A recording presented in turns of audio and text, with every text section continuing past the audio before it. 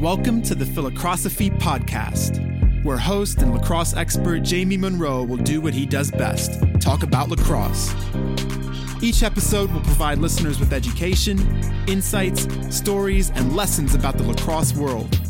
We will discuss current events, coaching, philosophies, and college lacrosse recruiting. Now let's get started with your host, Jamie Monroe.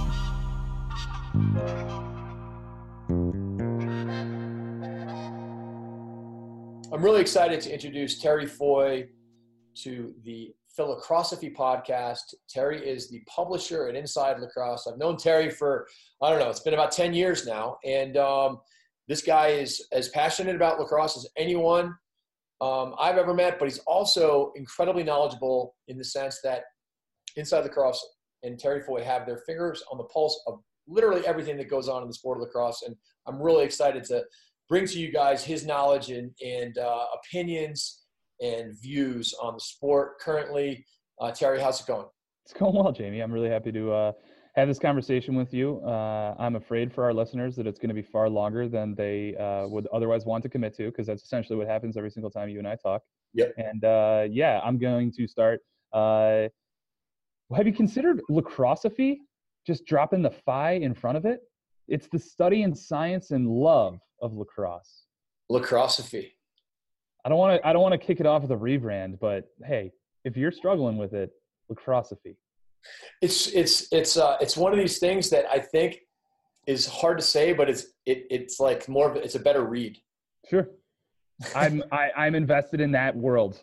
If it's better to read than hear and say, I'm going to be all about it. So right on, man. Well, yeah, there's a lot to get to. So thanks for the introduction. I mean, it's really cool to be able to join you in this context, because oftentimes I'm fulfilling your role. And, when you're the host, you want to shepherd your guests through the topics that they want to talk about. And I think, it's fun to be the guest.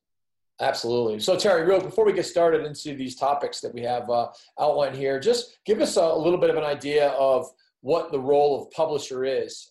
You've gone through a lot of roles. You've moved up the ranks at Inside Lacrosse, and just give us an idea of what you're sort of in charge of and what you guys are trying to do. Totally. Yeah. So, I started Inside Lacrosse in the fall of 2007. It was my first job out of college. I was the entry level, lowest ranking, lowest paid employee in the office. And at that point, I'd been pretty familiar with the business and the brand. I'd been, around, not really ever formally interning or even freelancing, but just like producing content for free for like 4 years, because I went to college in Loyola, and it was like, a couple miles away from the office. And I kind of wanted to get a sense of what that professional development opportunity was like. And as you said, I was passionate about it, right? Like I wanted to write articles about Upper Arlington High School and whatever else they would publish. And so, I started, and I worked my way up through the content side over the course of the first 5 years of the job, and became the managing editor, which essentially meant that I was responsible for creating the content calendar around the magazine. Inside Lacrosse was founded in 1996 as a paper newsletter that was meant to help people all across the country find out the scores of college lacrosse games. 3 years later, the internet was pervasive, and that utility kind of evaporated. And a couple of years after that, Bob Carpenter, the founder, kind of reimagined the magazine as more like ESPN, the magazine. It was big, it was glossy, it was, monthly. And so, that was kind of the first big job I had here. And over the course of the subsequent 2 years, got involved a little bit more in some of the business side of the company. And, whether that was selling advertisements or talking about different types of event concepts or whatever else, it set the table for, kind of bridging between 2014 and 15, taking over as the role of publisher. And essentially what it means is I'm in charge of the business. We're a subsidiary of a large company, so we get a lot of support, whether it's, all that like kind of finance and HR stuff. But also, we get a lot of autonomy, and we can kind of do what we want to do. And so, I think Inside Lacrosse as a business is separated into three parts. The first part is our content, and, that's a little bit different depending on what medium you're consuming. We are still a magazine, but I think our strongest and most important asset is our website. We have the largest .com in the sport. It's also our social media platform. We have different strategies for Facebook, Instagram, Twitter, etc., YouTube, Snapchat, to whatever degree we have strategies for those. And then, other areas of content that we produce as well. Podcasts, for example. something I'm really passionate around. Second part of our business is running events, and we have a couple different styles of events. The third part of our business, which is something that I think is really important to continue to grow, is data development. And so that's the part of what we're focusing on the most right now.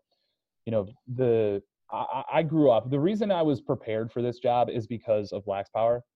Being able to familiarize myself with the scores of who was beating who all across the country gave me a sense of the hierarchy, gave me a sense of where the good players were coming from, gave me a sense of the storylines. And so that, coupled with the more in-depth information from the forums, gave me a really healthy knowledge base as a 14, 15, 16-year-old kid who was playing lacrosse in Cleveland, Ohio, but didn't really have much exposure to the game. And so with Lax Power's ceasing operations in August, not only did it create a market opportunity, it created a really important need for the sport. I think lacrosse fans who don't follow other high school sports don't realize how unique and special a national high school scoreboard is. MaxPreps has become the market leader in statewide scoreboards. And, depending on where in the country you are, the completeness of those can be hit or miss. But there aren't national high school scoreboards in other sports. So what we had with Lax Power was really, really special. And that's before you even got to the fact that the formula was actually used by state associations to seed their playoffs, which is a really, really meaningful thing for kind of an independent third-party company to be doing, kind of without even, in some instances, their knowledge, I assume. Yeah. And so again, I think it was like a really valuable tool for the sport. And I think Inside Lacrosse is the only entity positioned to be able to fill that void. It's a huge job. Creating managing the data of a high school score is not difficult. It's 5 points of data: date, home team, home score, away score. But the problem is the size. When you combine boys and girls, I estimate that there are about 75,000 high school games played each spring, and they start late January and they run through mid to late June. And so wrangling all that data is the job, and doing so in an efficient way is the job. And so that's what we're setting out on. It's our biggest, I guess, corporate strategy for 2019. And it sets up a lot of other stuff that I want to do on the heels of that. Awesome, man.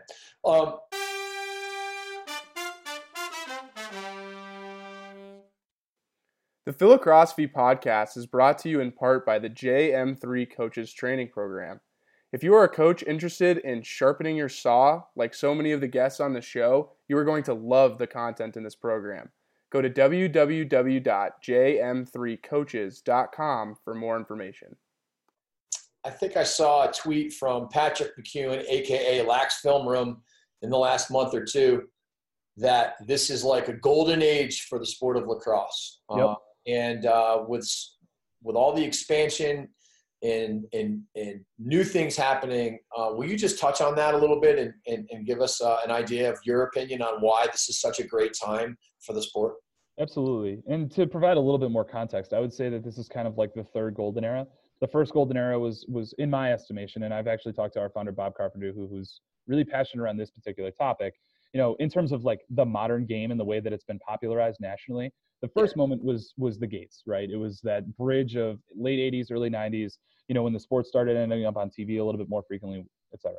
The second golden era I mark as the NFL Stadium Final Four era. So say 2003 to 2007, when attendance at that event was increasing such a dramatic way that it was getting a lot of attention. And so the reason that this moment in time, which I would say started in some point in 2017, is so important is because the intervening 10 years, basically since the plateauing in 2008 of the Final Four attendance, is because there's been a lot of kind of unhealthy things that have happened to the sport of lacrosse over this span of time, really the entirety of my tenure at Inside Lacrosse. And so, without getting into too much detail on that, essentially the sport has grown tremendously at a participation level. But from a business standpoint, it hasn't kept pace in a lot of instances. A lot of new entities have entered the market and have created, some sustenance in terms of the year-over-year ability to operate, but haven't necessarily been so powerful that they've been able to actually compel and move the sport forward.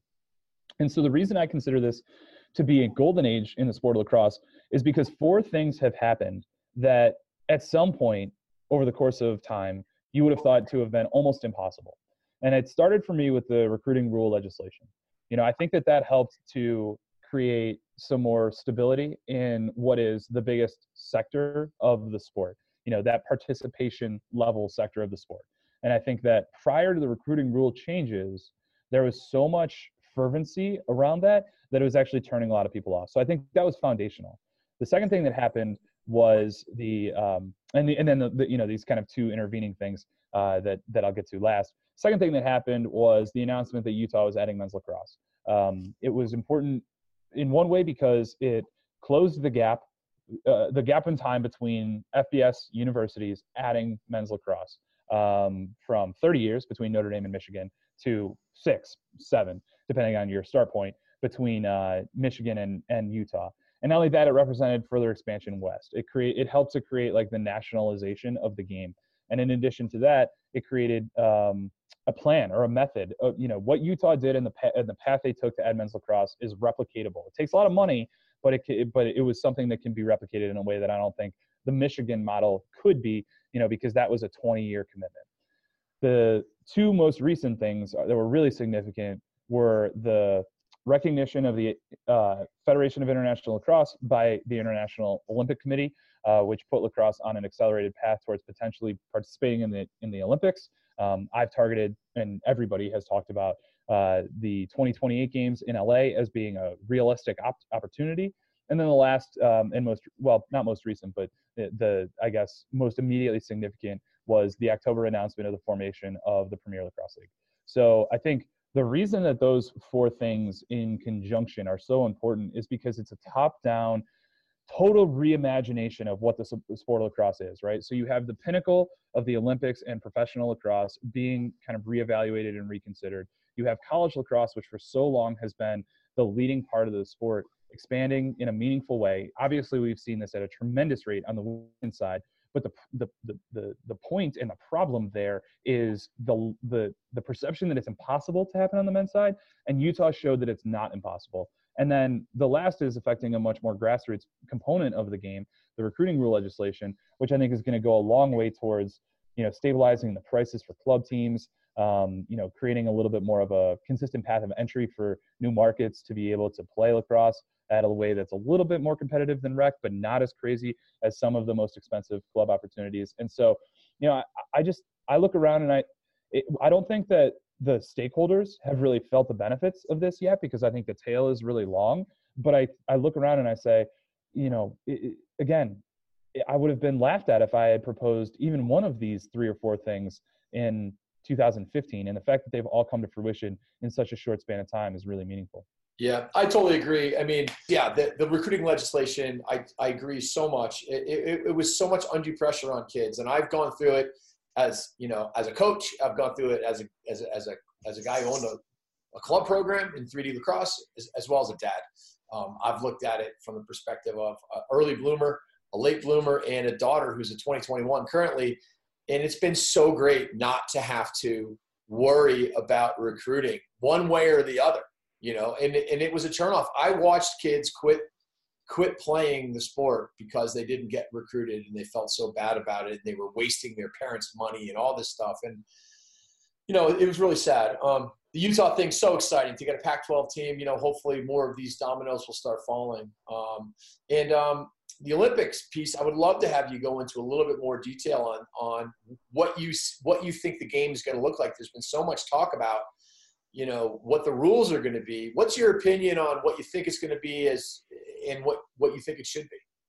Yeah, well, so if you'll indulge me, I kind of want to give you, and I told you so, not you, but like the lacrosse community, because in January of 2017, I wrote an article that the headline was something along the lines of, lacrosse will be in the 2028 games, and it's going to change the sport in huge and unforeseen ways. And one of the things that you and I share dearly is our relationship with Dave Huntley. And this is something that I had spoken extensively to him about in the months leading up to his death, which was a month prior to that article having been posted. And the reason was because he was so ultimately, there are a handful of considerations relative to what Olympic lacrosse or the future of international lacrosse is or should be. And I think that it starts in 2 places. One, international field lacrosse rules right now are horrible. And number 2, lacrosse is unique in the fact that it has 3 distinct disciplines: men's lacrosse, indoor lacrosse, and women's lacrosse, all of which have distinct differences, and none of which have like a greater claim on the origin of the game than the other. And like the origin of the game is a really important and cherished thing, right? So that point is important because I think it means that there's opportunity to experiment and come up with a version of the game that satisfies another goal. And in this instance, the goal is what the IOC has laid out, which is the things that they care about from a local hosting opportunity, right? Like the biggest challenge that the IOC has faced is they're not getting as many cities bidding to host as they did 20 and 30 years ago, because the legacy of hosting the games is not as good as it was, right? Like you have, these cities that invest so much in hosting, and then, the Olympics are over and they can't utilize a lot of the stuff that they had built. So the IOC has tried to make changes to make hosting the games a little bit more appealing. And one of the things that they've done is given the host a little bit more leeway to choose which sports are participated if there's a sport or sports that are particularly meaningful for that market. And that's where the opportunity in LA comes in. In order to, other considerations that they've made on this point about making it easier to host is they set the cap on the number of athletes, right? And so having a small roster is to a sport's benefit because it means that you don't need to put as many players in the Olympic Village. The second consideration is the venue. If you can play your game on a field that another field can play its game on, that makes it easier to add, right? And so that is all about size. Now, lacrosse doesn't really have to worry about it because we can play on a soccer field, but then the question becomes, all right, well, how would it be scheduled? And then, because the soccer, if you look at Olympic soccer, like they play in multiple venues, they typically are pre-existing. They're not that close generally to where the games are being played in the most part, whatever. And then the last thing is TV windows. And if your game can be scheduled with regularity, meaning like how long it's going to last, and if it can be short and really dynamic and really appealing to bringing in new audiences, those three things are really in your favor. And so those are the three priorities that the lacrosse stakeholders, the folks from the FIL level on down, are going to take into consideration as they consider a new version of the game. And then there is also a fourth component, which I think is kind of goes without saying, which is player health and safety. And I guess kind of there's a fifth component, which is a part of that as well, which is scalability, right? So it's like, how easy is it to have your sport be adopted in places that it's not being played right now? And so, for all those reasons and thinking about all those things, I think there are a couple of no-brainers. Number one, men's and women's lacrosse will be played with the same number of players on the field and the same dimensions of the field, meaning that, the boundaries will be the same, which is not currently the case. The creases will be in the same place, et cetera. I don't expect there to be additional lines. I think it's going to be a very simple field, a crease and a midline. I would expect that to be the only lines that there are on the field. It's easy to stall international lacrosse. Like, games are decided by how effective you are at stalling. I think that's going to be removed one way or the other. That would obviously be the likely outcome, right? And then, the idea of that kind of most appealing opportunity is, in the model, is rugby sevens, right? So rugby union is 15 on 15, rugby sevens is 7 on 7. They play 2 7-minute halves. It's an incredibly fast-paced game. It almost doesn't really resemble real rugby, and as a result, there are some rugby purists and traditionalists that don't like it. But I can tell you definitively that when rugby was on in Rio, I was captivated. And not only that, it was played in the first 5 days of the tournament, and I was like, oh man, this sucks. It's over. There's 2 more weeks of the Olympics to go and no more rugby. This is such a bummer. And that's exactly what the IOC wants to hear when they add sports. And so that's what I think the opportunity is for lacrosse. And I think that those are going to be the considerations. One thing that I think is at the most aggressive end of the spectrum is it's really expensive to ship long poles internationally. So I wouldn't be surprised if the version of the game was all short sticks. And then the second, health and safety and scalability.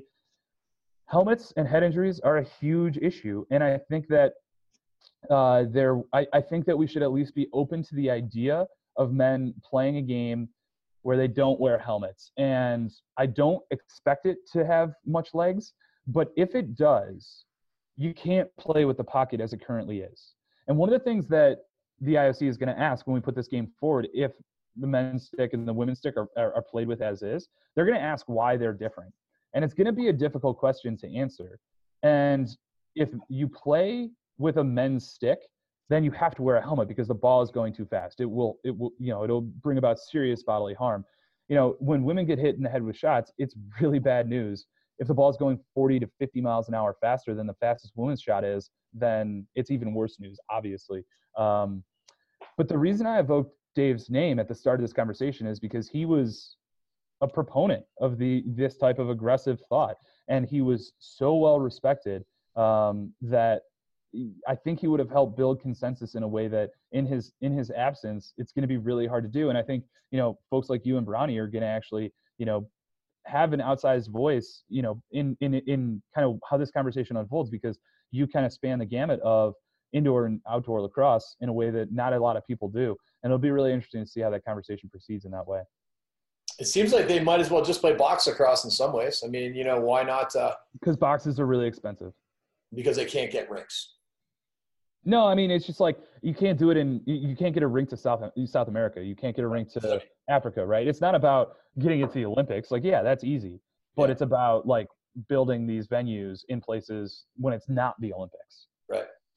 Yeah. I mean, if I was to think about the game that I would like to see, I would like to see a 7-on-7 game on a shorter field with either 2-3-2 or 2-2-2 as far as middies attack.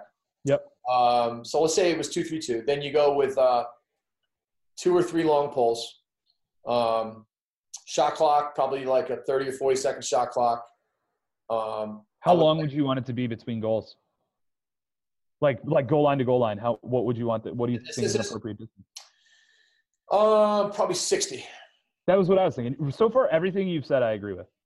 I would like to figure out a way to have you can't construct boards, but if you could put behind the goals some kind of a netting system that allowed the ball to stay in play after a shot. I don't think you need it on the sidelines, but I think. Well, okay, so here's an interesting consideration. So when U.S. Lacrosse did their experimental game or exhibition, whatever, the day after Yale played the U.S. national team, it was just the U.S. national team doing a blue-white scrimmage.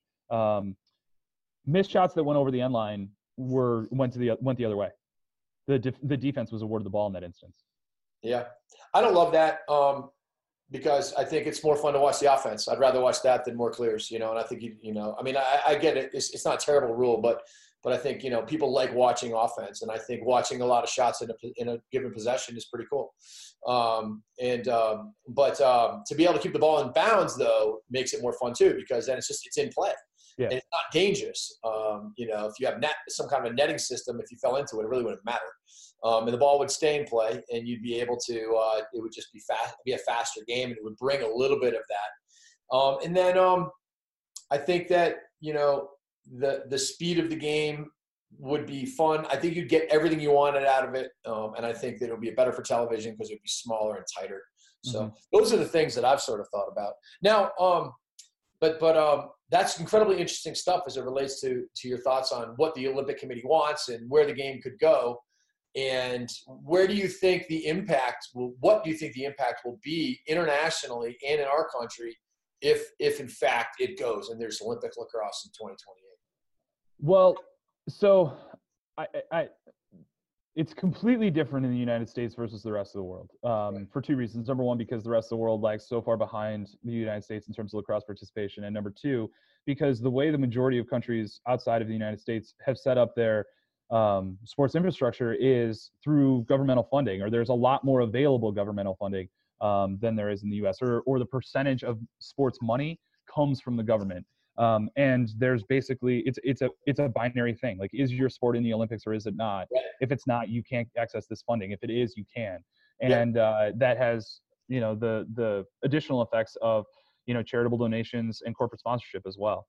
So I think it's going to be huge. And I say this not because I know. I say this because really smart people like Jim Scher, the CEO of the FIL, has said that this is the most substantial outcome. But the thing is that lacrosse doesn't need to be in the Olympics in order for lacrosse doesn't need to be a competitive sport in the games in order for this thing to have already happened. Like, those associations can start, like the Irish Lacrosse Association can start trying to access Republic of Ireland sports ministry money now by virtue of what happened in November. So that's the first thing. And it's because that money can be spent any number of ways, but think about it more creatively than just buying equipment, which I think is the way that most people think about it.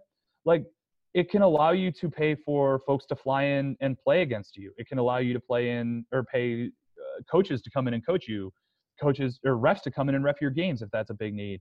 It can allow your talent to travel elsewhere in order to be able to compete or learn. The continued opportunities for development are so much more substantial. It can allow you to spend that money to rent fields if field space is an issue in your area. Like, there's so many different ways. You can use that money for publicity campaigns to drive awareness and participation of your game in your local market. Like, it relies on a person in that local market who knows how to access the funds and then how to utilize them. But if they do so effectively, then anybody who believes that spending money on a problem can help solve it should be really excited about what this opportunity yields. Yeah, awesome. Yeah, I mean, if all these countries, what are there, 45, 46 countries currently? 68. 68 now. Wow. Okay, so I'm waiting. I'm using. There were 48 that participated in Israel in the World Games, but there are 68 recognized nations as of yesterday. Puerto Rico and Peru, I believe, were the two most recent additions.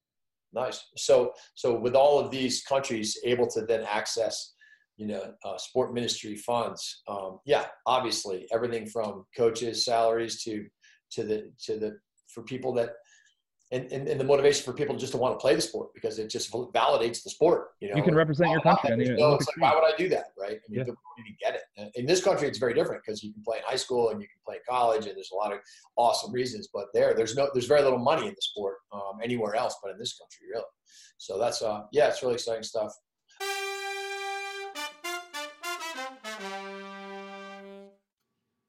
The Philocrosophy podcast is brought to you in part by the JM3 Lacrosse Academy. This 13-week online program is designed to teach cutting-edge lacrosse skills and IQ.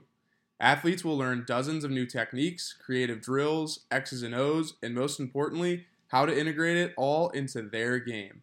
For more information, go to www.jm3academy.thinkific.com.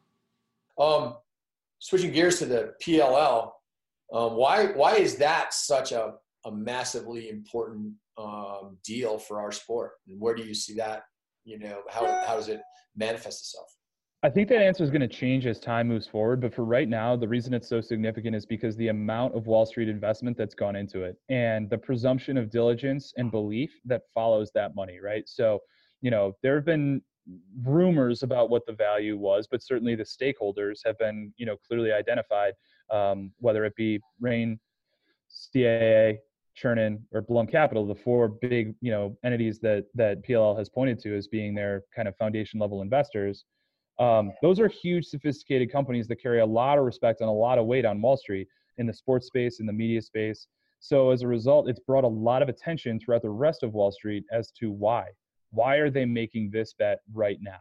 And, so for lacrosse businesses and other businesses who are interested in lacrosse, it's incredibly meaningful because of, what it does and the activity that creates around the commercial part of the game.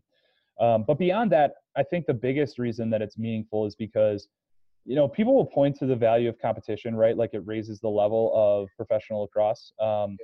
And I buy that, right? That's not an insignificant consideration for sure. But the thing that I think is most meaningful is I'm a believer in PLL's strategy for creating new fans. And I think that they're going to do a really nice job at it. And I think they're going to do it more creatively than it's ever been done before. Because of my understanding of media at the time, I kind of snickered at and didn't really understand like what it meant for, Xander and Max Ritz and Scott Hoxstat to be on the hills when they were pushing Alex M, right? Like, it was like, what's the value of that?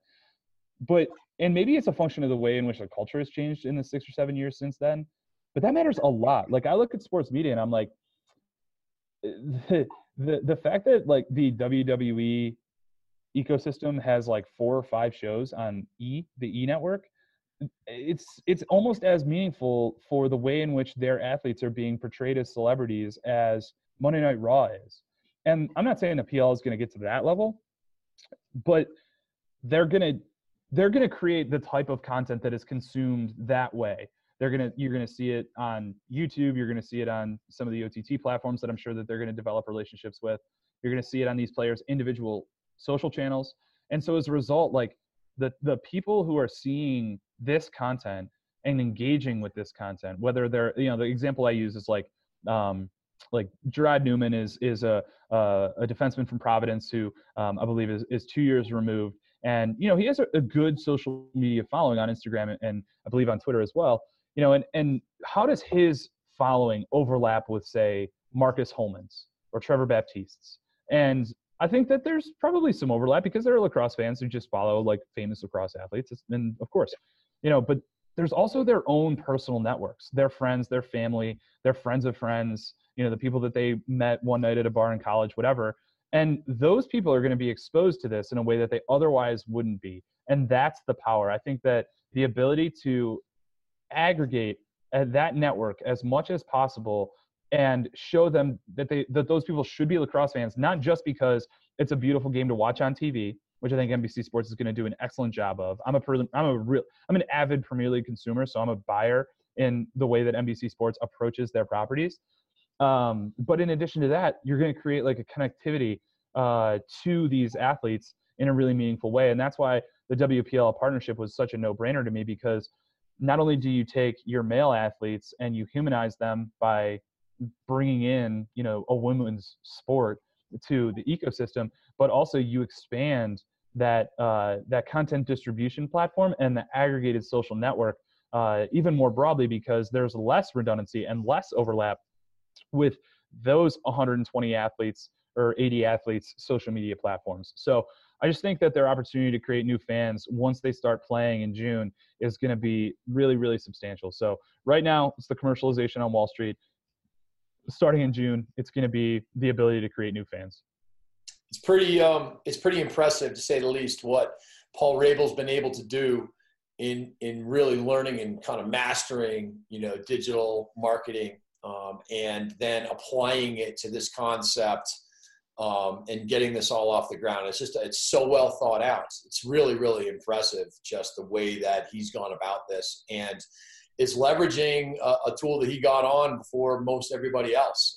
And it works in all of these, everywhere you turn around, there are people that are leveraging digital marketing in a way that Paul's been doing it. And now he's going to scale it, is basically what you're saying, across all of these athletes and tell all of their stories. And you're right. I mean, my daughter doesn't watch much TV. She watches YouTube. She watches bloggers. She watches shows. And it's likely that the personalities are going to manifest itself throughout the average U.S. boy and girl that just is watching YouTube. Totally. Really impressive. All right. Great talk on the golden age of lacrosse. I think one of the big things that's happening to make lacrosse better is the rule changes in NCAA lacrosse. I mean, no question.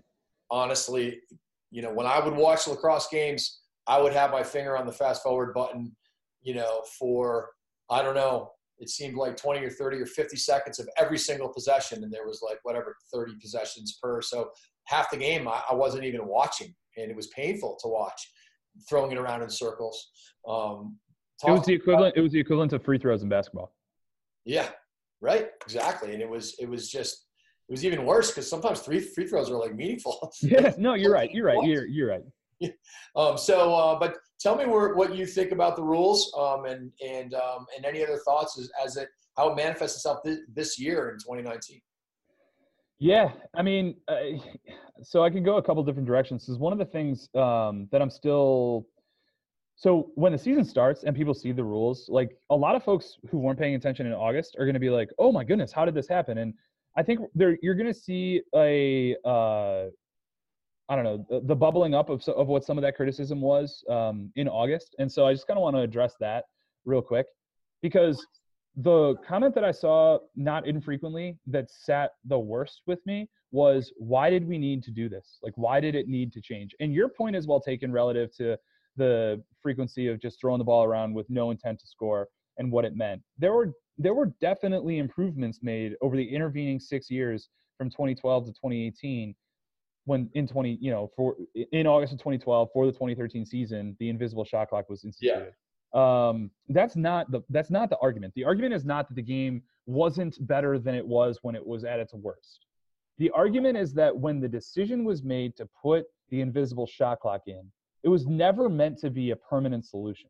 It was meant to be an incremental step toward a full possession clock, which is what this is, and it is a permanent solution. Now, it can be tweaked. I mean, we saw the NCAA basketball change their shot clock from 35 to 30 seconds after having a shot clock for like 35 years.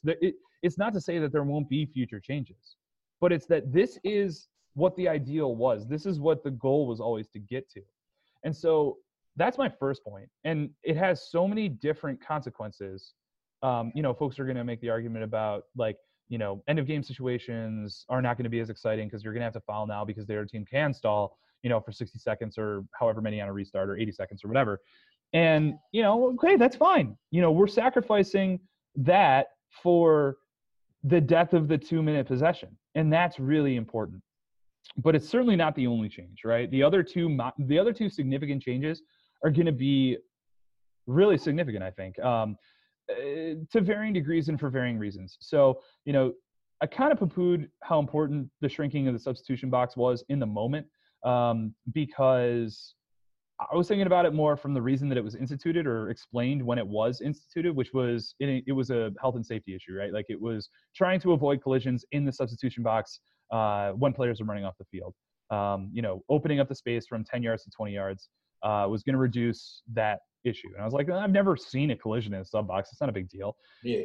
There is the small issue of like fighting, essentially, like the benches being closer together, guys having guys being able to use the excuse of trying to get to the cone as a way to jockey for position when they're running off the field, all that sort of stuff. But, that's not insignificant, but it's also not that significant, particularly because the impact that it's going to have on the game is going to be really significant, because this is the way that I think about it. When you were subbing from off, or like when you were, when the other team was clearing and in transition, like in full stride, able to get going, basically on the precipice of a fast break, and you were trying to get your offensive personnel off the field and defensive personnel on the field, yep, you gained 20 yards because in the front door, out the back door was a 20-yard difference from where the players were. Now you gain 10 and you lose 5 on either side. And when you look at the angle that the players are typically going to be run off the field at, it's like a 1.5 second difference from what the old situation was. So it's a really there are going to be a lot fewer fast breaks cut off by the guys subbing on than there were last year. And right, that's going to be really interesting to follow. And then the dive, it's such an interesting consideration for me because it's essentially the best end of shot clock shot, right? Like it's the reason not to dive is because the risk is high. You can turn the ball over. And obviously there's been a lot of conversation around the lack of specificity relative to defining the goal mouth and making contact with the goalie, et cetera. And I hope that gets sorted out. Yeah. But adding the dive changes the geometry of where a player can dodge from and be a threat in a significant way. It changes the approach angle that as a defender you have to take to a ball carrier from below GLE. And then secondly, in those end of shot clock situations when otherwise you might be tempted to either attempt a, kind of desperation 14-yard step down, or if you're fortunate, or a shot with a stick in your hands, or roll the ball into the corner. Now you can add a dive as a third desperate attempt, and what's the worst that happens? You turn the ball over, it goes the other way. I think it's going to be really interesting tactically to see how it's utilized, and I also think it's going to be really illuminating. I think it's going to shed a lot of light on who these players are as I don't know what the right word is, like courage. You know what I mean? It hurts to dive in a way that you could potentially score on, either get hit or end up on the ground. Like it's not a pleasant experience. So a lot of guys aren't going to want to do it. And those who, it's going to be interesting to see who wants to dive and who doesn't. So I'm just, I think more than anything else, I'm really excited and energized by the new rules. And I'm really fascinated by the unknown because I think that there are a lot of unknowns. And as I've thought more about the knowns, or at least the rational outcomes. I've liked pretty much everything I've thought about. I agree with you 100%. The knowns are, like we said at the beginning, it's just going to be more fun to watch everybody trying to score. You just can't argue with that one. As far as how it manifests itself, I mean, some people think there's going to be more two-way middies. Some people will say that, it's going to be more offense defense. Box lacrosse has got an even shorter shot clock, and they don't play two-way guys. They play offense defense. It's all about efficiency. And I think it kind of still will be. But I think the teams that liked to play two-way middies in the past will probably still like to play two-way middies. And I agree with you. There will be more breaks. I do think that, Terry, when the rule was proposed to make it a 10-yard, 10-yard box to a 5-yard box on each side, I think they thought there was going to be more transition in it backfired, I recall. So, I mean, I think that and it took us a while. How many years was it in there? 10 years or something like that? No, I think it was 6. I think it was part of that 2012 implementation. I think. I'm not positive. I remember talking to Frank Federacker about it at a convention. I just don't remember which convention it was. Yeah, there's been a few. I think the dive is a big deal because you're going to have to slide to things sometimes that you wouldn't have had to otherwise slide to, which is going to create offense, which is great because the shot clock is really a defensive rule. I mean, so to be able to have an offensive advantage is helpful to semi-balance it out. I think the way it's called is going to really dictate how good of an offensive rule it truly is. I mean, it's going to be, if all of a sudden people are getting 1 minute unsportsmanlike fouls because they dove, that wouldn't be great. So it's going to be, the whole ice cream cone concept that came out of the IMLCA was interesting. So we'll see how that evolves. My guess is they'll figure out a way to call it better, and it will be better. So do you think – I remember when the first rule first came out, we were talking about, it's going to eliminate riding, but I know there's a lot of schools that are working really hard at their riding. So what's your take on that? Do you think there's more of just get off the field, get your personnel on, or do you think there's going to be more riding, or do you think it's going to be if you like to ride in the past, you're probably going to still like to ride now? Yeah, I think that more broadly than just on the topic of riding, I think that the shot clock in general is going to create more. I think everything is just going to be amplified. And I say that for 2 reasons, and I have a question for you. So the first reason is because there's just more possessions. So that means that there's more volume. And the second reason is because the shot clock creates a barometer or a benchmark where we can do this until this, and then we do this, and then we can do, you know what I mean? So it's one of the things that you heard a lot about was junk defenses or switching within possessions. And I think that, that's going to be something that people do. Instead of playing one defensive style on a possession, you can play 2 or 3, switching in and out at basic times in the shot clock. And whether or not that's a winning strategy obviously remains to be seen. It depends on how effective it is and how well executed it is. But that's my overall take. So to the question about riding in particular, I'm sure that there will be teams that ride way more aggressively than they did because they know that clearing the ball in 20 seconds is really hard. And if you can force that third cross-field pass, you're essentially putting your team, your opponent in a position where they have to Gilman.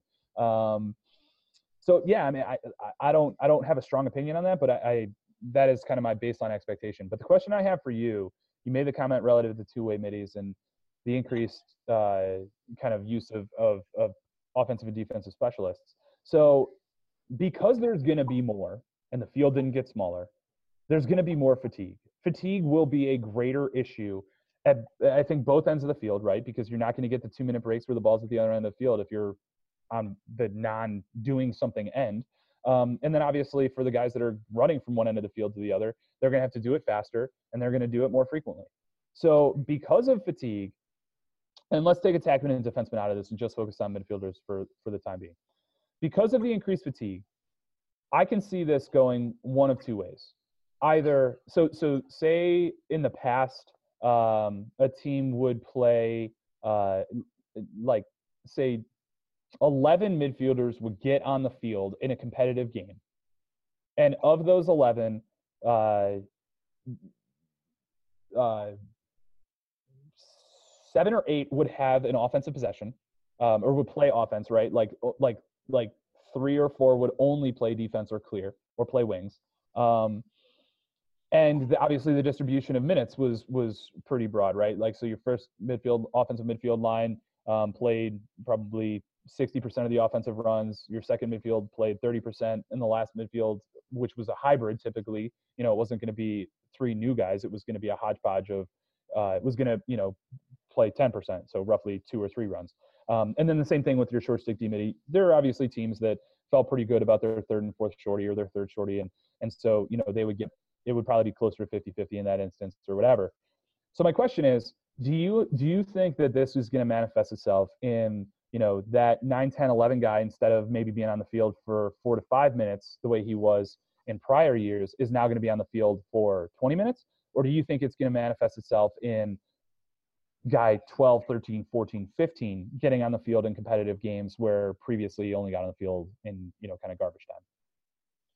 Well, I think that the ratio was generally first line gets more than 60% for a lot of teams. Okay. So I think it was probably more like maybe 80-20. And I think that it's going to be more like 60-40 now. I don't know how many third lines people are going to have. If you've got a lot of depth and you can do that, it's happened over the years, but it usually doesn't. But I think now you actually might see, a 60-30-10 split, and you might get that 13, 14, 15th midi out there. I think you always kind of had to have minimum 3 shorties. Probably going to have, you're probably going to have 4. So I think that the biggest manifestation is going to be that your first line is just not going to be able to, remember Seabold, Glenn, and Rocco Romero. They played 90%. Virginia teams, they would always play, like their first midfield would play like the whole game. Last year, Carolina, their first midfield played most of the game. I mean, it was just something that if you look around, I just think the second lines are going to have to play a lot more.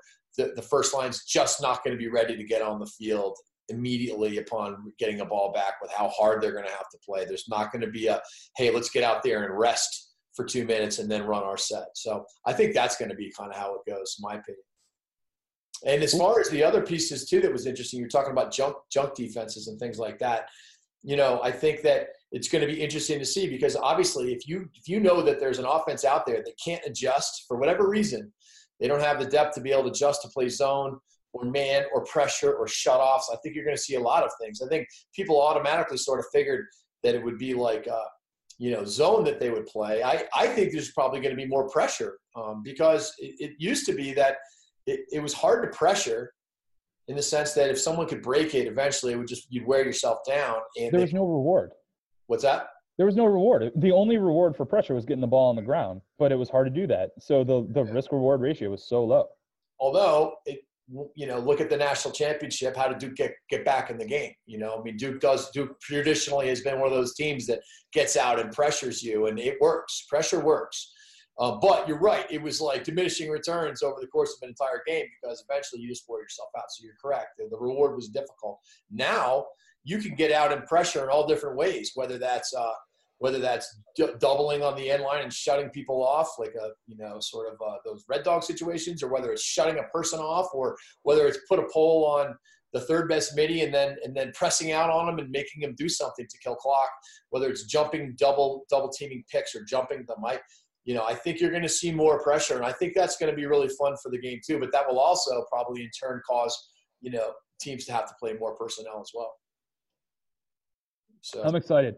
And I think that lacrosse players should be excited as well, because ultimately, like I said, I think that the opportunities are going to increase for them just because there's going to be more. No doubt. You and I spoke before this podcast. We were talking about some topics, and you brought one up that's really interesting. What is the NCAA transfer portal? And you brought it up to me. Why is it going to be impactful, and what is it?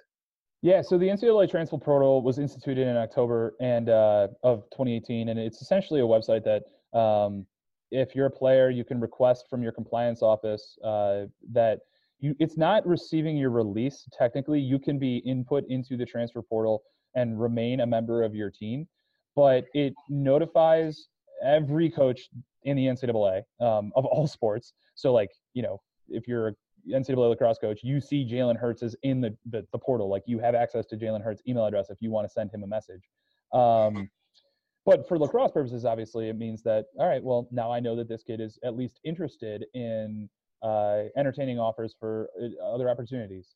You don't know what his grades are. You don't know what his financial situation is, or hers. But you can reach out and express interest and say, hey, we're familiar with you and your game. We think you'd be a good fit on our team. What do you think? Are you interested in our institution? And so it's totally flipped the power dynamic of players interested in leaving their schools. Previously, you essentially had to receive your release, which almost always correlated to the end of your time at that school. And then you needed to find out whether or not there was a market for you. This has removed that. Now, obviously, it's still, if you request to have your name included in the transfer portal, depending on your situation with your coach and the conversation that you've had, it can be a damaging thing. And the program does have the flexibility to end its scholarship for you at the end of that semester. But yeah, I mean, I think it's really changed, again, like I said, the power dynamic in the conversation, in the relationship. And because it's so new, and because it was instituted after the typical time of year when athletes look around, particularly lacrosse athletes, I don't expect it to be anything that's very meaningful until mid-May. And that's when teams' seasons will have ended. Players will have finished their finals. Athletes will have finished their finals, and guys and girls will start to wonder whether or not they're in the best fit and best home. And so they'll start to explore. And ultimately, I don't really know what it's going to mean for the structure. The top 20, who's good, who's not. I think coupled with the two factors of the change in the recruiting timeline and the addition of new programs, it's just going to continue to affect the power balance. Programs that have been successful and consistent in taking in transfers are probably going to be really excited about the opportunity to more effectively know who's interested. But on the other hand, it really levels the playing field. If one of your program assets was you were really good gossipers and you knew who was looking around, well, and then you could get to him first, that was a good thing. You're not really going to get that anymore. Everybody's going to be everybody who monitors the portal is going to be notified at the same time that this player is interested in a change of scenery. And so, I think, again, like the rules, there's a lot to be determined, and it's really interesting. But I think it's something that not a lot of people know about. And, that's why Ty Sanders wrote a story that's on the front page of InsideLacrosse.com that folks should check out for more. It also includes, a list of all the lacrosse players that are currently in the portal as well. So very, very interesting read. Okay, so last topic here, Terry. We had talked in our pre-podcast meeting about the concept of that you brought up of the professionalization of coaching, and I'm curious to hear your opinions on that. And I know you said you had a couple of questions for me as well. Yeah, totally. I mean, so I mentioned earlier that the perception, and in my opinion, the reality is that college lacrosse is the pinnacle of the sport. And what that means is that college lacrosse coaches are incredibly powerful stakeholders within the sport. And the sport has gotten more popular. They've started to get paid better. The structure of their employment has changed. Most of them are on contracts. The increased prevalence of representation has had a meaningful effect, and will continue to drive how beneficial, how good of a job being a college coach is. The professional organization, right? So the coaches associations on the men's and women's side are we saw with the way in which the Women's Coaches Association led the process of changing the recruiting rules. They have incredible power.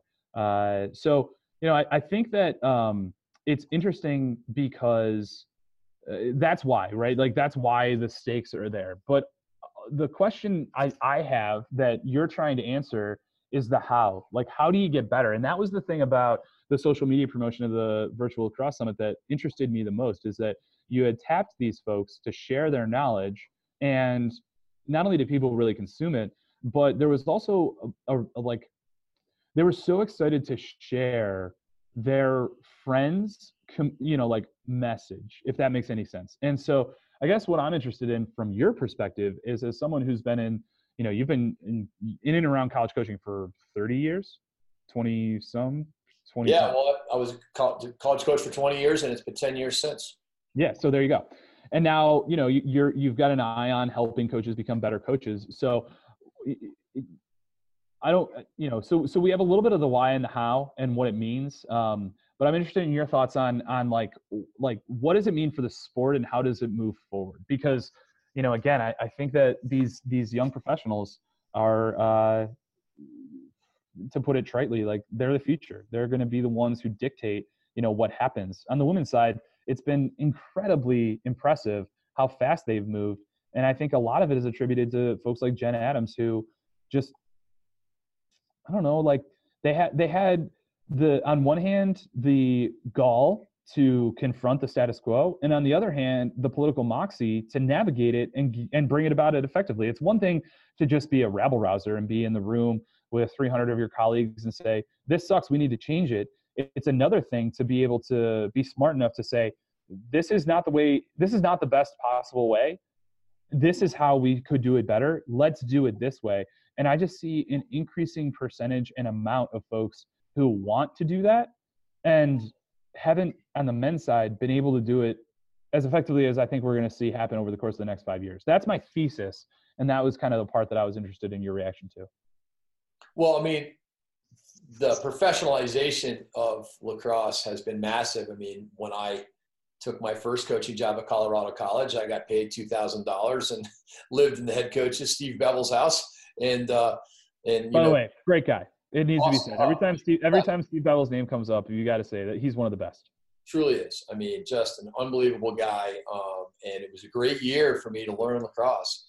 And then it was like, okay, well, we finished. Actually, we had one of the best seasons they ever had. Actually, beat Air Force twice that year in 1990. Won the Rocky Mountain Championship, and then it's like May 5th, and I'm off, and I was like, okay, well, I'm either going to coach at, I'm going to try to coach at a higher level and try to get into Division I, or I'm going to actually, ski like I was going to do when I went to Colorado. Instead, I coached. And it was a great experience, but I wanted to either take the skiing or the coaching to a higher level. So I went back to Providence, Rhode Island, where I'm from, and really hoped to find a coaching job, and I just didn't. And it wasn't until the following December that the Yale job opened up, and I took that as the first assistant for Mike Waldvogel, and I got paid $10,000 for the year. And in year 8, I was only getting paid like $18,000. Okay. I mean, it was like you talk about the professionalization of it. In the 90s, you were doing this 1000% because you loved to coach. Now you can look at kids coming up that want to be coaches, and you can actually foresee a time when you could make, hundreds of thousands of dollars just from your salary. When I took the job at Denver, it was for $31,000 when I was 31 years old in 1999.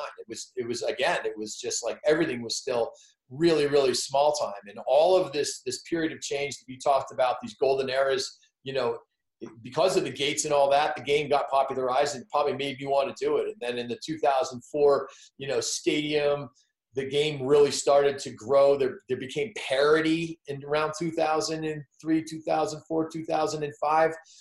Denver, we knocked off #1 Virginia that year, and Air Force did too. And all of a sudden, every year there was just more. And so the salaries did go up. And then with the game has grown so much that there's so much more money in the game.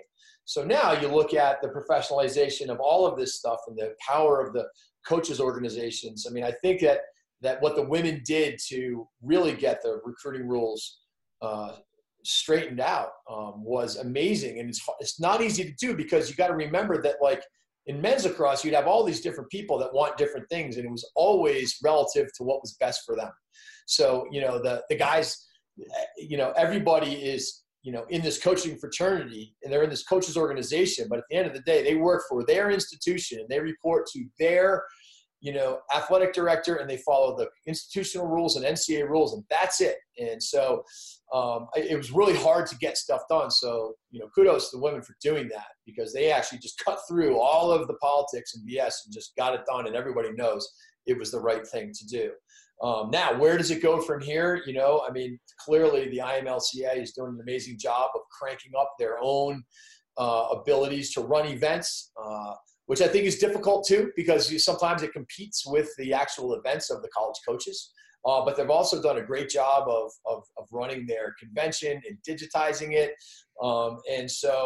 And then back to your point of, the Lacrosse Virtual Summit that that we ran this week, where I did 25 webinars in a matter of 4 days, which is crazy.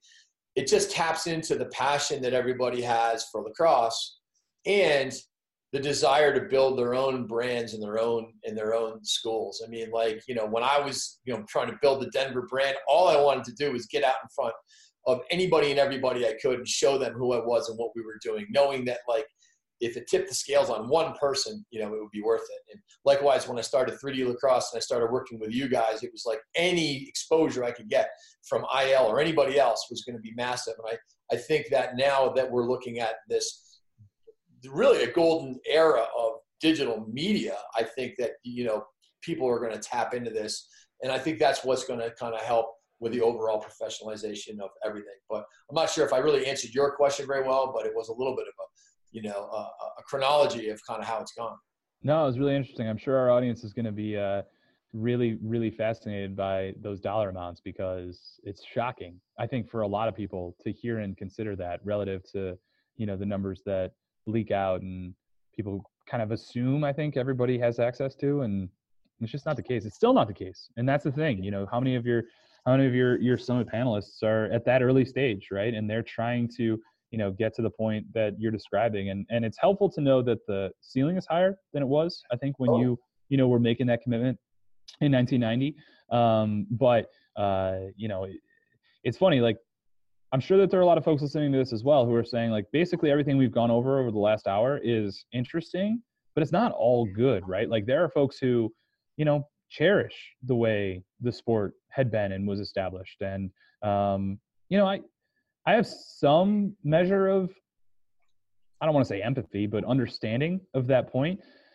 But I can't get too far behind it, because for me, it's just, this is progress. This is it, right? This is the reason we're having this conversation, is because everything that has happened partly as a result of a conversation like this that happened at some point in time. So, I don't know, man, it's exciting, and I'm really happy that we were able to go over it. Awesome. Me too. Well, Terry, thank you so much for sharing all your insights and insider knowledge. You guys call yourselves at Inside Lacrosse the source of the game, and you truly are. So much, and I'm really appreciative of your time. So I will see you hopefully in a couple of weeks when I'm on my lacrosse tour. Your road trip. I'm going to swing by the IL offices the morning, Tuesday the 29th, before I head down to Navy. That's right. And we're going to get you on the Inside Lacrosse podcast. People are going to have to look forward to listening to that. Exactly. Hey, have a great day, man. Thank you. Likewise. Thanks, Jamie. Yeah. See ya.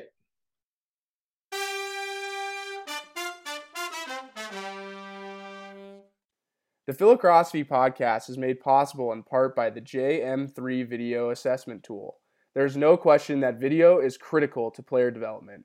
One way or another, your son must utilize video to learn his game and the game. To learn more, see video testimonials, or register, go to www.jm3video.com.